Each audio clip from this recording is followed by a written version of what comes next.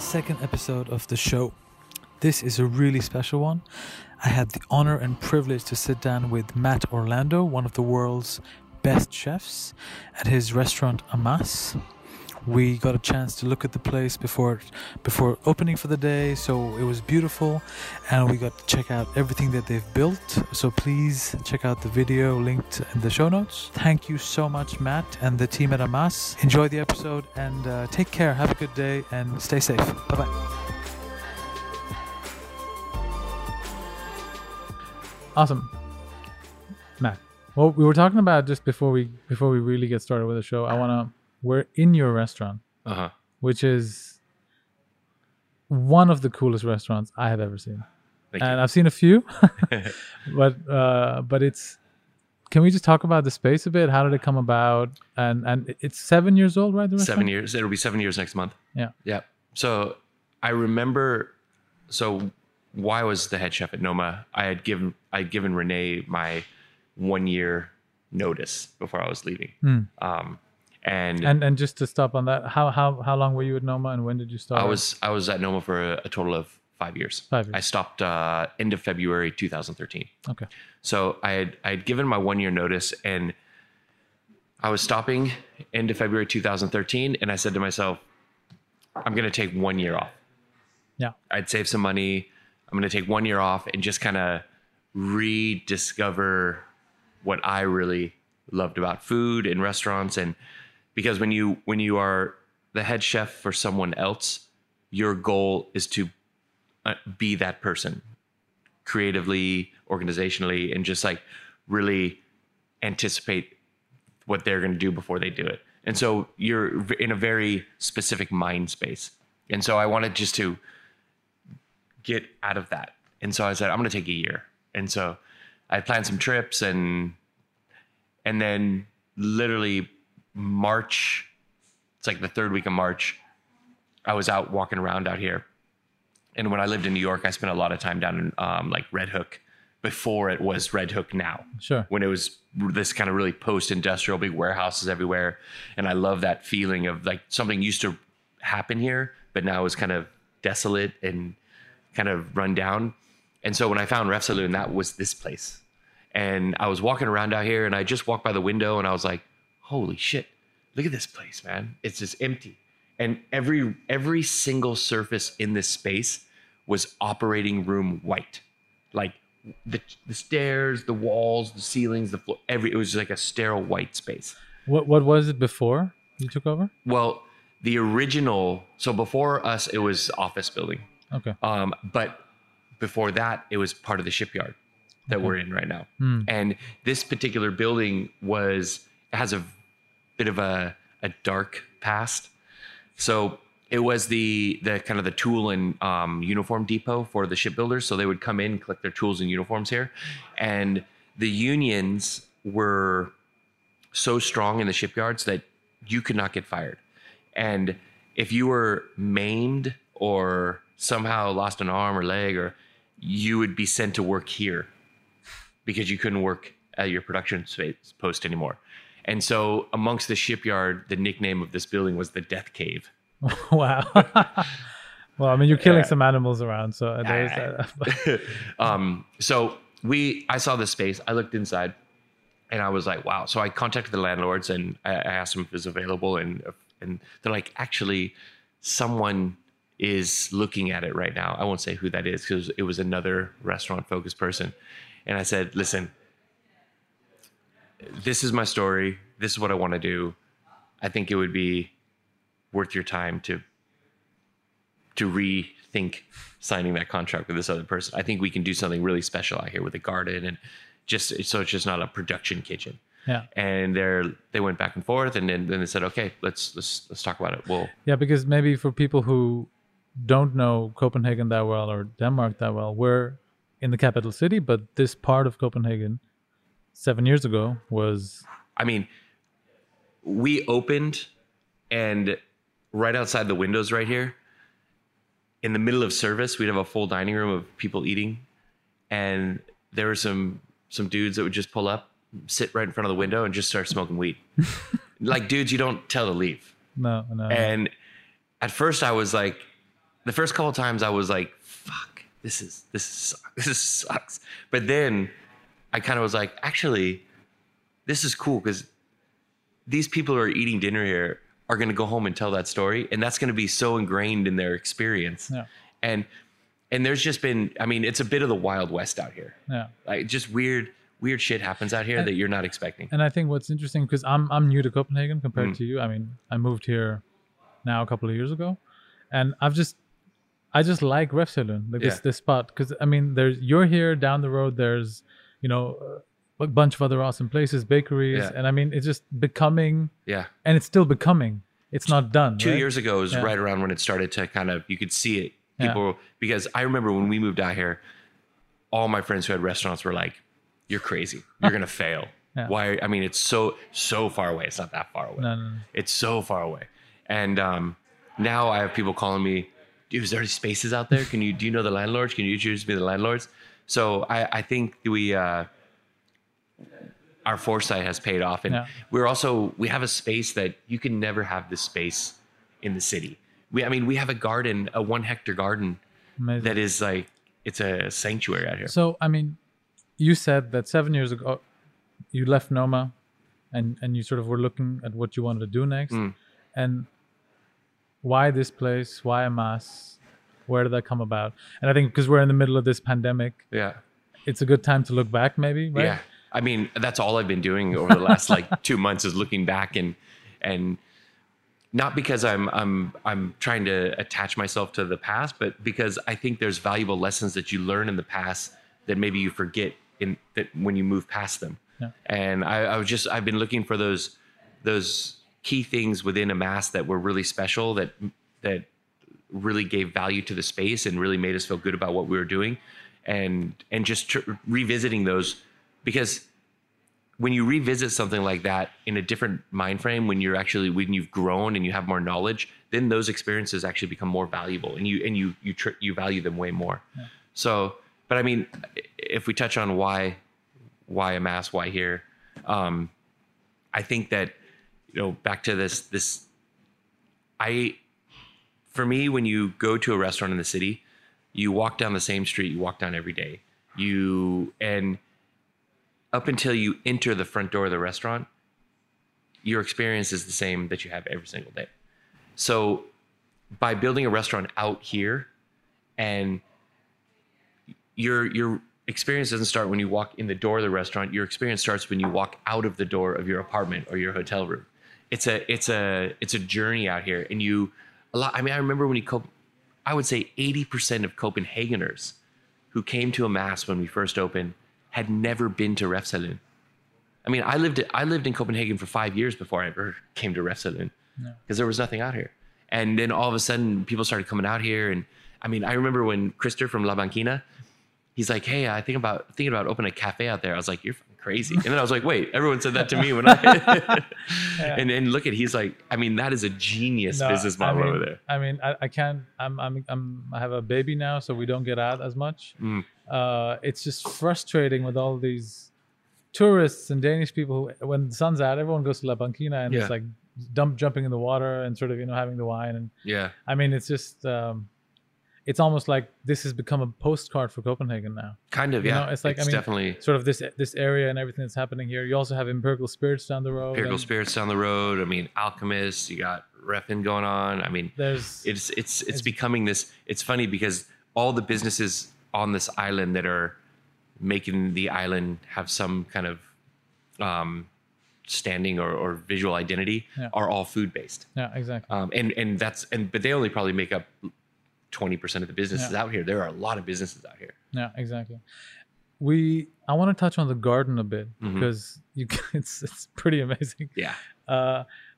What was the idea with the garden, and what are you doing with it right now? Because you showed us also you grow your own. No, I don't know how to say it right. You grow your own fish. Well, the fish are used in the aquaponic system to grow the plants. There we go.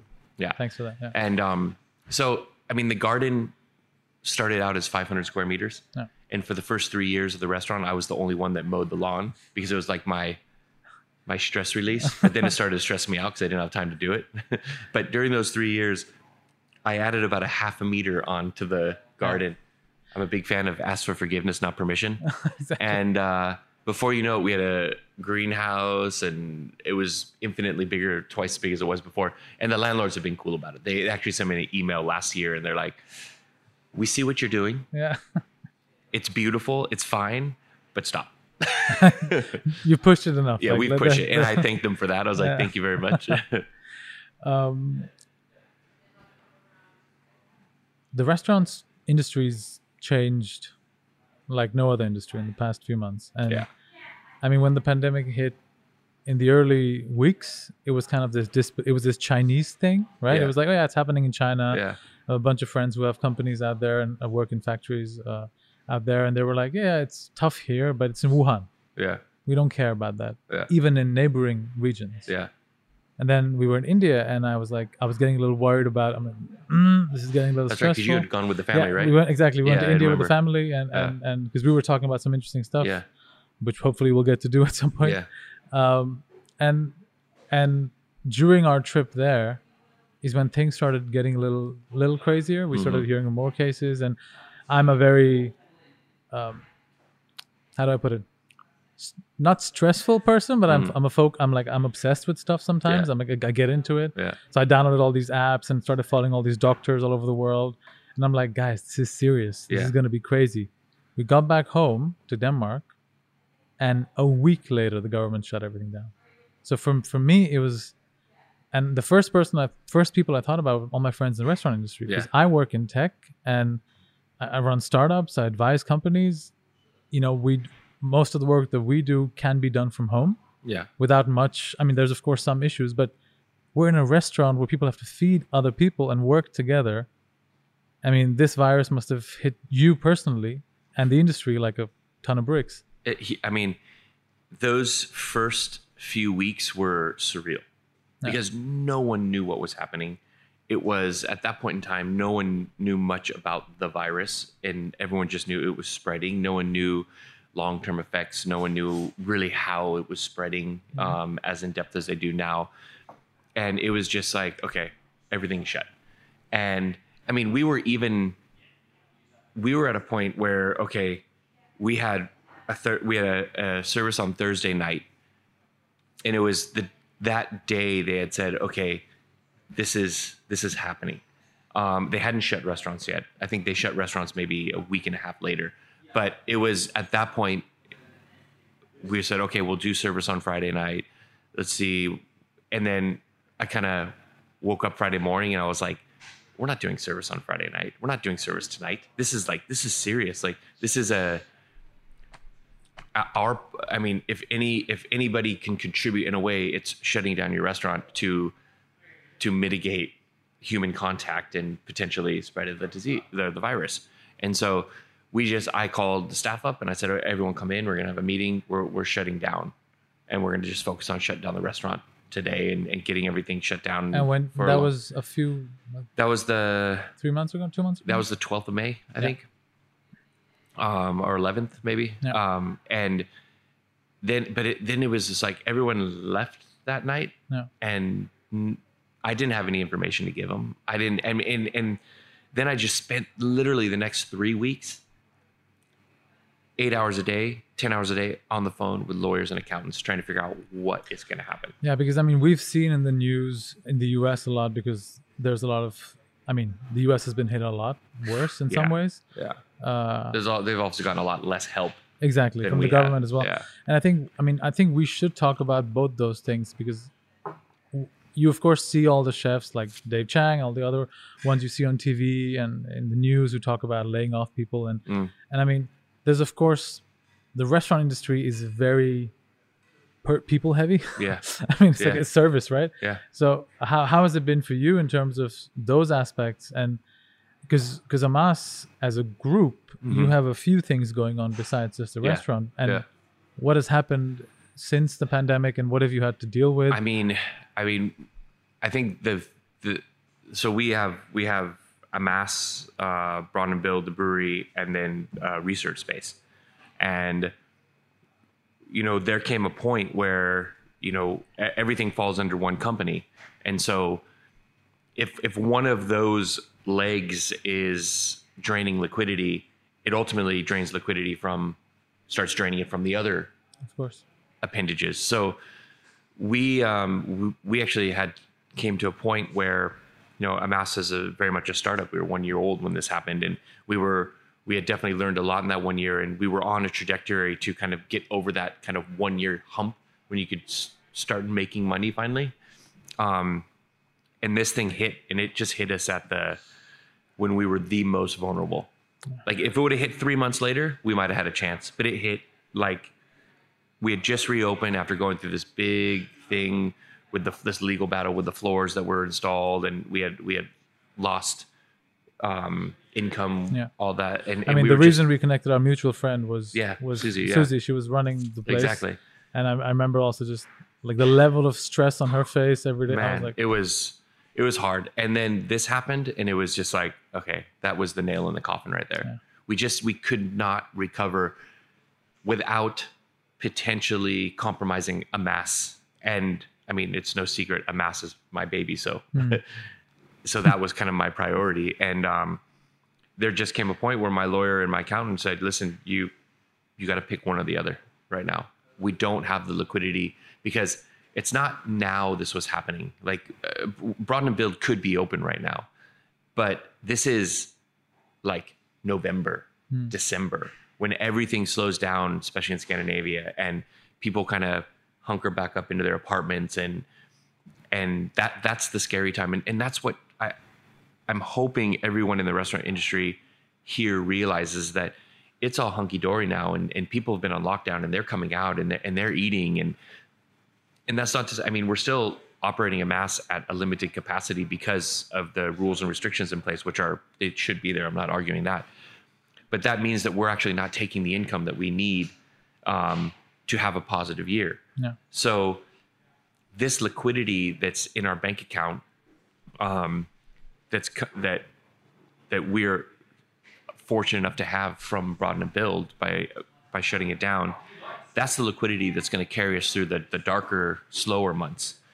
And I hope that most restaurateurs in this region, or I mean, in general in the world, are looking 6 months ahead for that time, because there's also potentially a recession that's going to follow this, and that's all that's being talked about. And we just need to be ready to not be as kind of fruitful as it is right now. I mean, this takes me back a little bit to, I love, it might not show right now, but I'm really into custom made suits. And there's Savile Row in London, the street where all the famous, suit makers live, and their shop's hundreds of years old. And there was an African-British suit maker, Oswald Boateng, and he said something which, I don't know, whatever, sometimes some stuff just sticks in your mind. And he was like, when things were great, we were not getting fat. And we sort of kept lean. Yeah. And I think it's kind of those in a business where it's a high margin, because it's, you're producing amazing quality, you're offering great service, but still it's, the economy can change any minute. Yeah. The world can change. I mean, pandemic can has. So yeah, we saw that. But if we touch on how have you pivoted, or how have you changed, how have you sort of tackled this? Because I think there's a lot of lessons in there. For other restaurateurs, for other chefs, for people in the industry and outside of the industry. Yeah. Because like my personal interest in also talking to you has been, I love this industry. I'm not a chef. I don't work in the restaurant industry. I work in tech, but a lot of tech people love restaurants. They do. I know a lot of tech people. Exactly. You do. Yeah. And we can get into it if you like, but I mean, for me, it was, I just kept seeing a couple, especially with the pandemic, all these wounds were opened up. Yeah. But the financial side of things, the hiring, I mean, everything. You can sort of see that the industry, as old as it is, hasn't moved forward. No. Hasn't sophisticated itself. And I just kept thinking, the tech isn't complicated here. We can come up with solutions for this. And I was talking to Susie about this in our backyard for an hour. Yeah. And she was like, no, this wouldn't work. This wouldn't work. I'm like, but let's try it. Yeah. I think now is the time to try stuff. But I mean, so two things. First and foremost, when this started to happen, I sat down with the whole staff and I said, okay, in the past, we have often said in conversations about changing things or doing things that, that's not what we do here, or that's not in our DNA. And I said, those two sentences don't exist anymore. now we need to be nimble. We need to be open to anything. And so that's having a printer and a fryer in the kitchen now that we yeah, when you showed us exactly, I mean, it was you've definitely modified. Yeah. I mean, you've modified the kitchen. The restaurant looks different. Yeah. You've But got I had this conversation with Henry, who's running the wine bar now. yeah. And we have a POS system now. And we never had a POS system like we have there with printers and it's just more like tech integrated now. And going through that process of setting it up, I looked at Henry at one point and I was like, Henry, the fine dining world operates in the dark ages. Like you and I, everyone, we're operating at the higher echelons of the restaurant industry. But this is showing us now that there's a whole side of the industry that we have no clue about. And we're like archaic in how we run the restaurant. We can come back to the pivot you made, but you said you have people in the tech industry. Mm. How did that come about, and what is that? And how much do you want to talk about that? I mean, it's pretty straightforward. I mean, the tech industry, like you said, most people in the tech industry have some expendable income, so they like to eat out. Exactly, yeah, we do. And so through that, you always end up eating or meeting really interesting people, and some of those people become your investors. Some of those people just are there to support and have good advice, and it just seems like the tech industry loves the restaurant industry.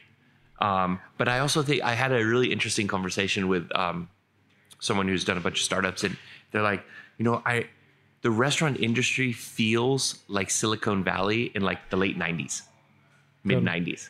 And how it's like there's something bubbling there and it's about to explode, and that's what the restaurant, it's like this, because the restaurant industry has been operating in this like archaic ways, there's this opportunity to go in and just like make everything more efficient. And I think like we have some mutual friends who are doing solutions for different aspects of the value chain. Mm-hmm. But I want to touch on Bowline for a second, because can you talk about that a little bit? Because we're talking about tech now, and there's some. Yeah. You launched something. You put something out recently. Bowline. So Bowline was an amazing, very spontaneous thing. A restaurateur friend of mine, he's not a chef, he runs a wine bar and a restaurant, reached out to me just during this whole thing, and it was really cool because he's Danish, and he had just started to reach out to me to make sure, me being American and an expat, that I was understanding all the information coming out in regards to stimulus packages, and he was just really worried. He didn't want me to miss anything, and he wanted me to understand, which was great. And then he and I started talking, and I had done a really cool thing on Zoom with myself and Amanda Cohen from Dirt Candy in New York. The two of us chefs, and then 15 consumers. So people that aren't in the industry, they just eat out. And we were given the opportunity just to ask them questions on what were their, when restaurants reopened, what were their biggest fears? What did they not care about? What did they care about? All this. It was a really informative session for myself and Amanda. And then so I was telling my friend Christian about this, and he's like, wow, we should do that. And then we said, okay, how do we set this up? And then we got Eric Guthey, who is an American who's a professor at CBS University in business. We got him involved because the three of us knew each other. And then we started talking about, okay, let's do a survey, and then use that survey as the basis for this Zoom conversation with consumers. And then Eric got his students involved, because they're just, he has students that at the business school that just do surveys and design surveys and set them up. So then all of a sudden we had like 4 more chefs involved, 2 more restaurateurs, 1 from London, another professor from London University. All of a sudden we had this group of people, and all this happened within a week. Amazing. And then all of a sudden we sat down with these students, developed a survey, and literally sent it out. And all that happened within 2 weeks. And the thing that happens sometimes within the restaurant industry is that there's a lot of talk back and forth. Oh, let's do this and let's do this, and nothing really comes out of it. And I think the reason within 72 hours, we had 4,700 people had done the survey. Wow. And the reason I think this had such a big impact is because it was raw. It wasn't like pretty, and it was just a way to get information from people, so we as restaurateurs and chefs can understand what we were going into. That sounds like a tech startup. That's like Yeah. MVP or anything else you do in tech is like, let's just test it. Yeah. Let's put it out. Yeah. It's not going to look pretty, but we can improve it. We're not going to stop. Exactly. This is the first try. Same thing with this podcast. Like it all came together so quickly, and I could say, oh yeah, maybe I should wait to buy the right equipment, or maybe whatever. No, let's get into it. Let's just hold start. Your mic. Don't get a stand. Exactly. Who needs a stand when you have hands, right? And have friends who want to help you and let you borrow the equipment and who want to help you film, and it's amazing. So but I think we're now at a point, and I just got an email from Eric this morning because he's got more students that want to come on now, and we're at a point now where we kind of, all of us, the chefs and the restaurateurs in the group, were like, okay, we're just opening. We need a couple weeks just to back off a little bit, and just because we need to focus on our restaurants and get those going. But I think week after next, we're all going to meet up again, because there's the next evolution of that, and we don't want to just keep putting out surveys because that'll get boring. But it's more, how do we? I think what they have done now is they've taken that survey and now distilled it into a format that's a bit more digestible. And now we are going to reach out to chefs who have used this survey to reopen their restaurants and have them write short kind of excerpts about what they've gone through and how they've used it and what their challenges have been. And then we'll kind of revisit, okay, what's the next step? Because what kind of lacks within the restaurant industry is a platform like Bowline to share information. And we want to make it open sourced, and we want people to be able to contribute to it. And it was all those things that got me excited, because I'd spoken to Susie a week or two before you put it live, so around the same time I guess that you were working on it. And I just said that there's all these things in the industry that are being controlled by these massive companies who don't have any reason to innovate. Like just open source it. Like, I mean, it might not look as pretty, but at least it saves you money. And it might be right for you. We'll talk off air. I have some ideas, and be fun. But I think what we're realizing quickly. I mean, Christian did the website and just threw it together, and I think, and he did a great job. And he's a design guy, so he loves to do that.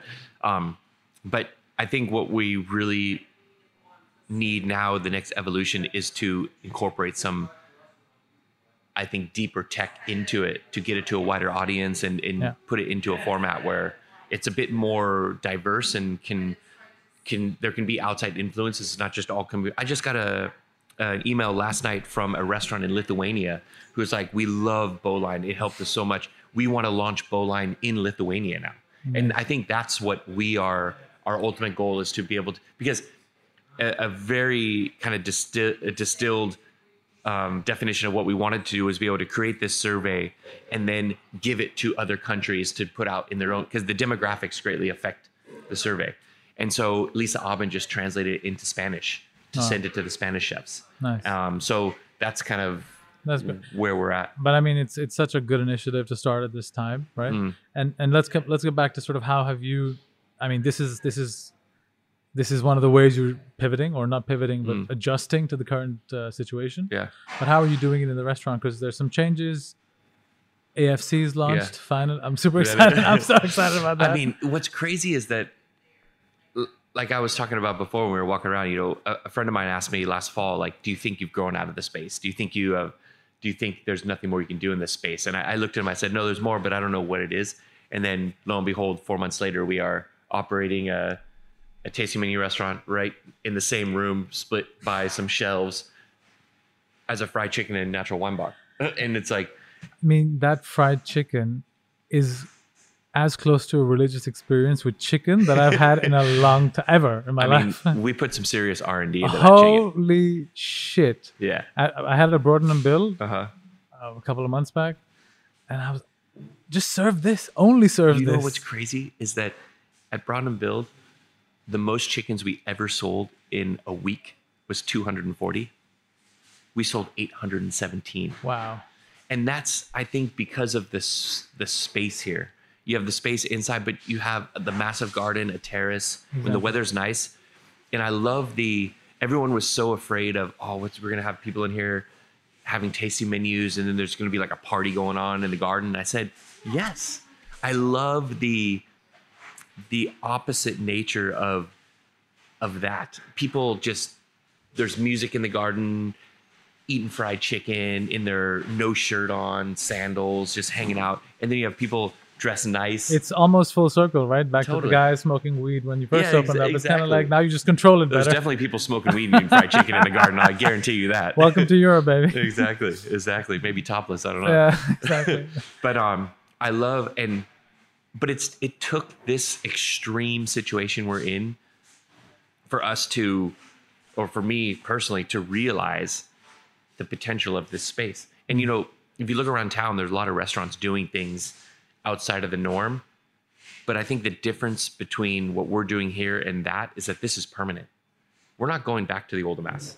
For us, this is a permanent thing. We're doing tasting menus here, and we're serving fried chicken a half a meter away. And amazing wine, and it's an evolution, right? It So is. It's an evolution. It's not a, and you don't know where you're gonna go. You were mentioning something as well up there with the private dining space is gonna be. We're gonna turned that's into- gonna evolve into. It'll be a smaller private dining space, but then our research, and then eventually, probably this winter, Kim, who's head of R&D, will do maybe for 10 or 12 people, 10-course tasting menus based on only all of our new techniques and dishes that we're working on up there. I'm gonna have to talk to you off air about Yeah. that. give me a little spot. Yeah. But I mean, it's this again. We're in this awesome space, and there's all these murals on the wall. Mm-hmm. How did that come about? Like, mean- where did the art come from? And, So when I grew up around graffiti, okay, and in that culture, and and where did you grow up again? San Diego. San Diego. Yeah. And that was kind of the feel of the space. Is I grew up surfing, skating, snowboarding, listening to hip hop, and around graffiti. And it's like when we were designing this space, like I said, it was my wife and I who kind of sat here. We had a friend who she went to school for interior design, but then she was like designing furniture, and so she sat with us and did some sketches. We had no like computer drawings of the space before. And I said to my wife, I said, the best restaurants I've been to are where like the chef or the owner of the restaurant, it's like their personality is kind of in the room and you can feel it. And she's like, we can't put like graffiti and stuff on the wall and if we want to play hip hop. And I was like, why not? And to back up my argument for that was that where we are now 7 years ago was way rougher, and there was graffiti everywhere out here. And I said, one thing, I think it's so weird sometimes when you walk into a restaurant where when you enter the restaurant, you leave the outside and it's a completely different environment. And for me, I wanted the inside to be an extension of where we are because I love the area where we are. So why shun that away like it's not important? Why not bring it inside? Yeah. So a big part of that was just bringing the art that was outside inside. And are these artists from outside of? So are they Henrik, Danish? Henrik. or Soten, Soten. he's become one of my best friends, and in Denmark he is, I mean, in the upper echelons of graffiti artists, and that's his job. He gets commissioned to fly around the world, and he lives between here and New York, and over the last couple years, so we change the art every year. So this is our 6th version of the room, which is cool because it's a fresh kind of new look every time you enter. Awesome, yeah. And this year, there was 5 artists that painted this year in here, from all over Europe. Wow. And I think 2 years ago, one of the artists, his name was Insane51. I believe he is from Greece, and he did a piece over there that was posted on a graffiti website. They had 1 million views. Yeah, I remember walking in here. I was like, I've seen that piece, or I've shared it. Or something. So he, all of a sudden, then Henrik started getting phone calls from graffiti artists all over the world wanting to come paint at Amass. Wow. So now it's like 5 different guys painted this year. Yeah, because you have the train right there, and then. So there is. And for those of you who are only going to hear the podcast, come to Amass and check it out. Yeah, Just it's hard to. drop by. It's hard. Yeah. So they paint together, and they come in a different. And usually we close the home of the February, so I just give them the keys and they go for it. And But this really so- embarrassing. This is actually my wife Oh wow. right here behind us. She doesn't Beautiful. want to admit that it's her, Where is she? but it is her. She's Yeah. got bang short hair. It's her. Beautiful. Yeah. It's very nice. Really cool. And yeah, it's just been a really cool process. And that's another. I've just also that like when we went to, it was so cool. I went to Melbourne for the Melbourne Food and Wine Festival a couple of years, and I brought my wife and my daughter, and Henrik was like, you got to hook up with my friends, and they'll take you around and show you a bunch of cool walls in Melbourne, because the scene there is really cool. So we met up with one of the guys that Henrik paints with when he's in Australia, and we just hung out all day, had lunch, cruised around all these different murals, and And I mean, that's what I love about sort of graffiti and all these, I mean, graffiti, skateboarding, sort of these, I call them niche cultures that have Yeah. become sort of, more mainstream Yeah. now. I mean, when you meet these, I've worked with a lot of tattoo artists. Yeah. There's a company called Tattoo down the road. uh-huh. I know the guys quite well. And when you meet artists of any kind, Yeah. and chefs are artists Yeah. as well, they're quirky. There's some things that are, different And about them. Everyone's so open too. But that's and it. everyone wants to share, and everyone wants to show you, and everyone's just so cool. Like, And I think that was to me sort of the big. That's why also I love the restaurant industry, because most chefs that I know, or most people in the industry that I know, are just nice people. Of course, there's assholes. there are everywhere. As there are everywhere. But I just haven't met that many of them, and Yeah. that's also part of the reason why I wanted to start this podcast, was that I want to have an excuse to catch up. With the people that I know who are kind enough to give me their time. Yeah. And sort of talk about what they're up to, their challenges, what they're doing, and also just because I think we can all learn from each other at this time more Yeah. than ever, because there's so many. yeah. I mean, like if the restaurant industry, the hotel services, entertainment has been hit the hardest in the pandemic, what can the rest of us learn from you guys? And what are you doing right now? Who rest of us who thought, we're in tech, we build apps, we're untouchable. Yeah. And yeah, this pandemic hasn't proved that wrong. Apps are being downloaded more than ever, but the point is we need to learn from each other, because we're all connected, Yeah. whether we like it or not. We are connected. Right. So and if we're not connected, maybe we should be, because there are so many. What I've really come to appreciate, having my own restaurant and kind of operating in the sphere where we are, in regards to kind of sustainability and being a responsible business, is that crosses over industries. And I think some of the biggest inspiration I've gotten in regards to running Amass is from outside of the restaurant industry, and how people work, and people just thought processes on approaching different situations and how they source different things. And I mean, I have such a great relation with Jesper, who owns Skear. It's a furniture company, but he is like, how he sources his wood and all this is amazing. And just having those conversations, it makes you realize that the restaurant industry we don't have to be in a bubble. no. It's okay to look up and look around and engage with other industries. You said something, sustainability is sort of a word, and I really relate that to you a lot. That sort of how, and I mean, the restaurant industry as a whole is super unsustainable. It's incredibly unsustainable. So Incredibly. how did you go about doing, sort of thinking of sustainability in Amass, and how do you, and because we talked about it earlier, it's the core of Amass, or it's Yeah. like its foundation of Amass. It is. I mean, it is, for us, it's about showing people that you can run a restaurant in an extremely responsible way without compromise. Yeah. And we Come a little talk closer about, to the mic. Sorry. we talk often about, what do we, impact is a big word that is a word that we use all the time. And how do we have the biggest impact on potentially not only our industry, but other industries? And that's working in a responsible way and showing people that you can do this and not compromise, and in fact, enhance the experience of your guests. I mean, we've created, through different techniques and stuff, we've taken byproducts that are generally discarded and thought of as not having zero value, and taken them and turned them into things that have crazy flavor that we could actually use and change the flavor profile of the food to have a profile that people haven't tasted before. Yeah.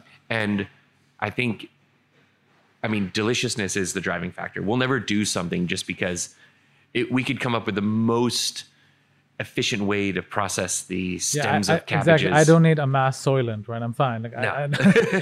and no one needs that. Like, No, definitely.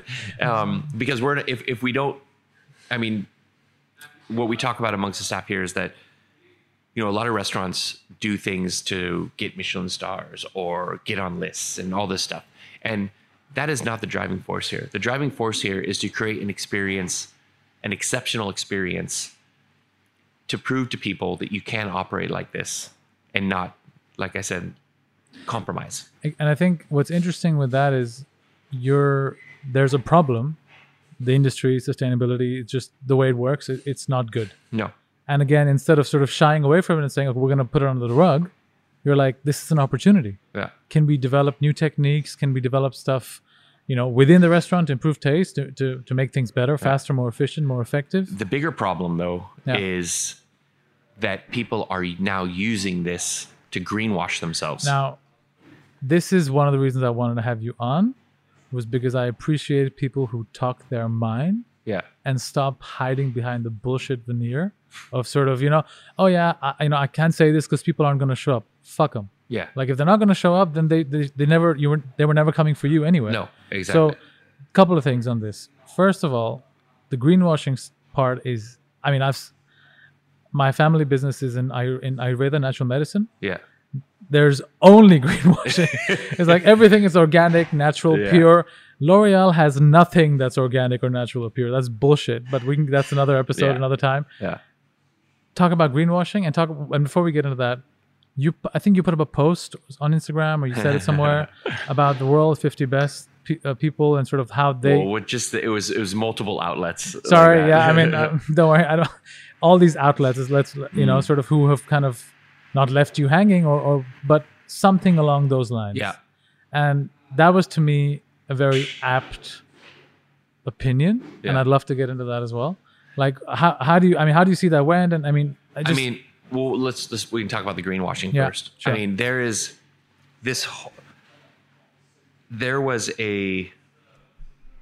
greenwashing happens all the time, of course, across industries. When it happens in the restaurant industry, obviously it affects me and frustrates me more than any, because the thing is that there are people out there that are really doing this, that are putting because it takes a lot of effort, because it's not the norm. Anything you're doing that's not the norm takes more effort.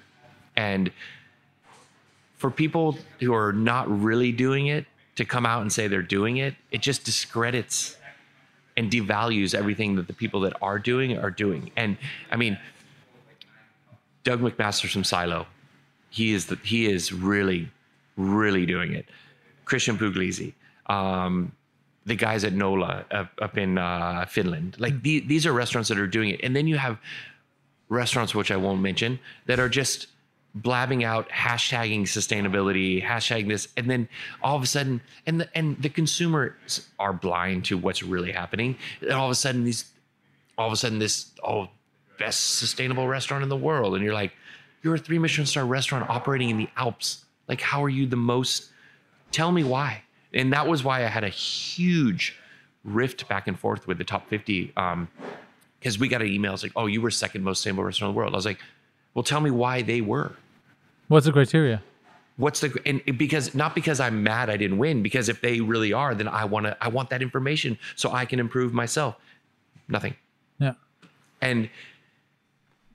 But I would say, we can move on to that. The post that I put up about these different outlets, about how I said, listen, there's many. Yeah, you're right. There's many outlets that I mentioned in that post, and I just said, no, where are you guys? You guys, you don't exist unless we exist. You feed off of us, and now we are so vulnerable right now. Where are you? Like, what? This just proves that you don't really care, or at least you don't understand this industry, if you're just standing back and letting us all just like potentially wither up and die. And I think what's interesting is the bloggers. Mm-hmm. Some of the bloggers have been, buy local, support local. There's also an initiative you started, you're part of starting, sort of around support local stuff. I think that's kind of been something that's come out of it was very positive, because I think a lot of people who have a following on social media have sort of taken it upon themselves. Yeah. And some of these media outlets have also done that. But you're right. I think this is a bigger question to go after because I will add though, I put that post out, and maybe a week later, the head of the top 50 called me, and she basically said, "Matt, you're right. We messed up." Well, that's cool. And that was positive. And she said, "Help us. What do we do? How do we help you guys? We don't know." And so we talked for an hour and a half, and now they're doing it. And literally everything we talked about, they're executing in some way, which I will give them a lot of credit for that, because they showed vulnerability. They reached out. They wanted to know how to do it. Yeah. And now they're doing it, which is great. I mean, I don't think many other lists are doing that. I think they kind of pulled back, and especially this opinionated about dining. Yeah. Horrible list. Based in just vanity and no substance. Which one is that? Sorry. What? Opinionated about dining. I have Okay. no problem saying that because I can't stand it. Yeah. It is just, yeah. And I mean, to me, that's the other thing, right? Because you said something which was honest and open, and people are going to say, okay, he's one of the best chefs in the world. I'll say it. He has one of the best restaurants in the world. I'll say that. I've eaten in a few of them. I think yours is, personally. And then for you to go out on the limb and say something like that opens it up to a lot of criticism as well. Yeah. Oh yeah. I mean, we got criticism, of definitely. course. And that's fine. And I think if you say something and you don't get criticism, then you haven't really pushed enough. Yeah. Poked the bear enough. Because I think that's also what's needed for, and that's why, again, I know the tech world. In tech, you're constantly criticized. Yeah. You have to be. Yeah. And I mean, I don't know. That's how you improve. Exactly. Because at the end of the day, nobody needs a better version of anything. Yeah. But if you don't do it, we're all screwed. Yeah. Because the whole foundation, it's evolution, right? You have to move forward. Yeah. You have to get better. You have to learn. You can't just say the way business was 10 years ago, 5 years ago, 50 years ago is the same as today. Yeah. We're learning. We're getting better. I mean, what's happening in the world 2020 has been such a crazy year. I mean, 2020, everyone keeps saying, "Oh, it's a throwaway year." Yeah, but and I maybe think it's not. I think that's what I think. Sorry. No worries. I think there's this dichotomy, right, where it's, I mean, in anything good, like everything is super hard right before you elevate a level. Yeah. Right, like right before you. I mean, if you're a gamer or anything, it's like, or in anything in life, right? Yeah. It's tough as hell. And then the next day you're like, oh, yeah, I'm a bit better. I'm a bit stronger. Oh, I mean, everyone in the restaurant industry is going to be stronger on the backside of this. And I'm gonna be talking to a lot of people from the restaurant industry as well. And you're the first one, so the bar is pretty high. But there's gonna be, and I mean, there's so much in this space to talk about because it's been sort of behind closed doors. Yeah. For a very long time. Complete. And I think that's I mean, there's multiple positive things that can come out of this, but I think one thing that I've talked about a lot and realized is that maybe this also, I mean, in the industry, the restaurant industry, there's this just common misconception that if you have a successful restaurant, you make a lot of money. Generally, the more exposure you have, the more high end you are, the more you're on these lists and stuff, the less money you make. Yeah. Because it costs so much money to run a restaurant. Yeah. Could we talk a bit more about that? And then we have a few minutes left before you got to go. But how do the finances work? And just in general. So I'll explain how they work in Denmark. Got it. Unless you are Noma or say Geranium and you're booked 6 months out, it works like this. You make all your money in the summer, which is quite lucrative, to get you through the winter, because it just gets colder and darker and less people come out. There's less people coming here as tourists and stuff like that. Not that we even have any tourists this year, but that is how it works. So you make your money November, December, January, February, March, maybe in April a little bit. You either break even or you lose money, but you've banked the money. And then you basically your bank account is not empty, but not full by the end of the winter. Yeah. So Is it? Would you say, because I think I heard some numbers, doing some research for this chat about sort of, the high-end restaurants being 17% margin or 20% or 15%, and maybe those numbers are different. But to me, I was just like, wait a minute. We will. I mean, in other consumer good companies, Yeah. and there's a lot of them, 400% is an average margin. Yeah. We're talking like between 14 and 20%. Yeah. And It's I mean, I think of course that's the industry. That's what you're doing. You're serving high quality experiences to people. So of course that costs a lot. But to me it was just shocking, like 14 to 20%. But this is a whole much longer conversation to have, but restaurants don't charge what they should charge. And that's the thing. And if we were really charging what we should be charging based on the amount of staff we have, based on the cost of goods, we should be charging triple. People should be paying 2,000 krona to eat at a mass, not 625 krona. Yeah. But we've maybe created it for ourselves, but I think it just is a larger conversation about people not valuing the cost of food being the thing that keeps you alive. Yeah. And the amount of income that people spend on food is minimal. I mean, people should be spending 50% on food, not 15, 20. But that just, it's a larger arcing problem in society that people don't value food. And especially in restaurants, they don't value the cost of what it takes to make an experience like this. Matt, I don't want to take up too much of your time. You've already been very kind, but we should do this again and get a little deeper into something. Definitely. Thank you for inviting us in. You're welcome. And showing us around, and I'll let you get to work. Thank you. But where can people find you? Where should they check out something about you? Massrestaurant.com. Okay. Hit us up. Perfect. Come for fried chicken if you don't want to come for the I'm coming. experience. I'll be there. Just come see the new Amass and kind of feel the new energy, and come sit in the garden. And awesome. Thanks so much, Matt. You're welcome. Have a good day. Thank you. You.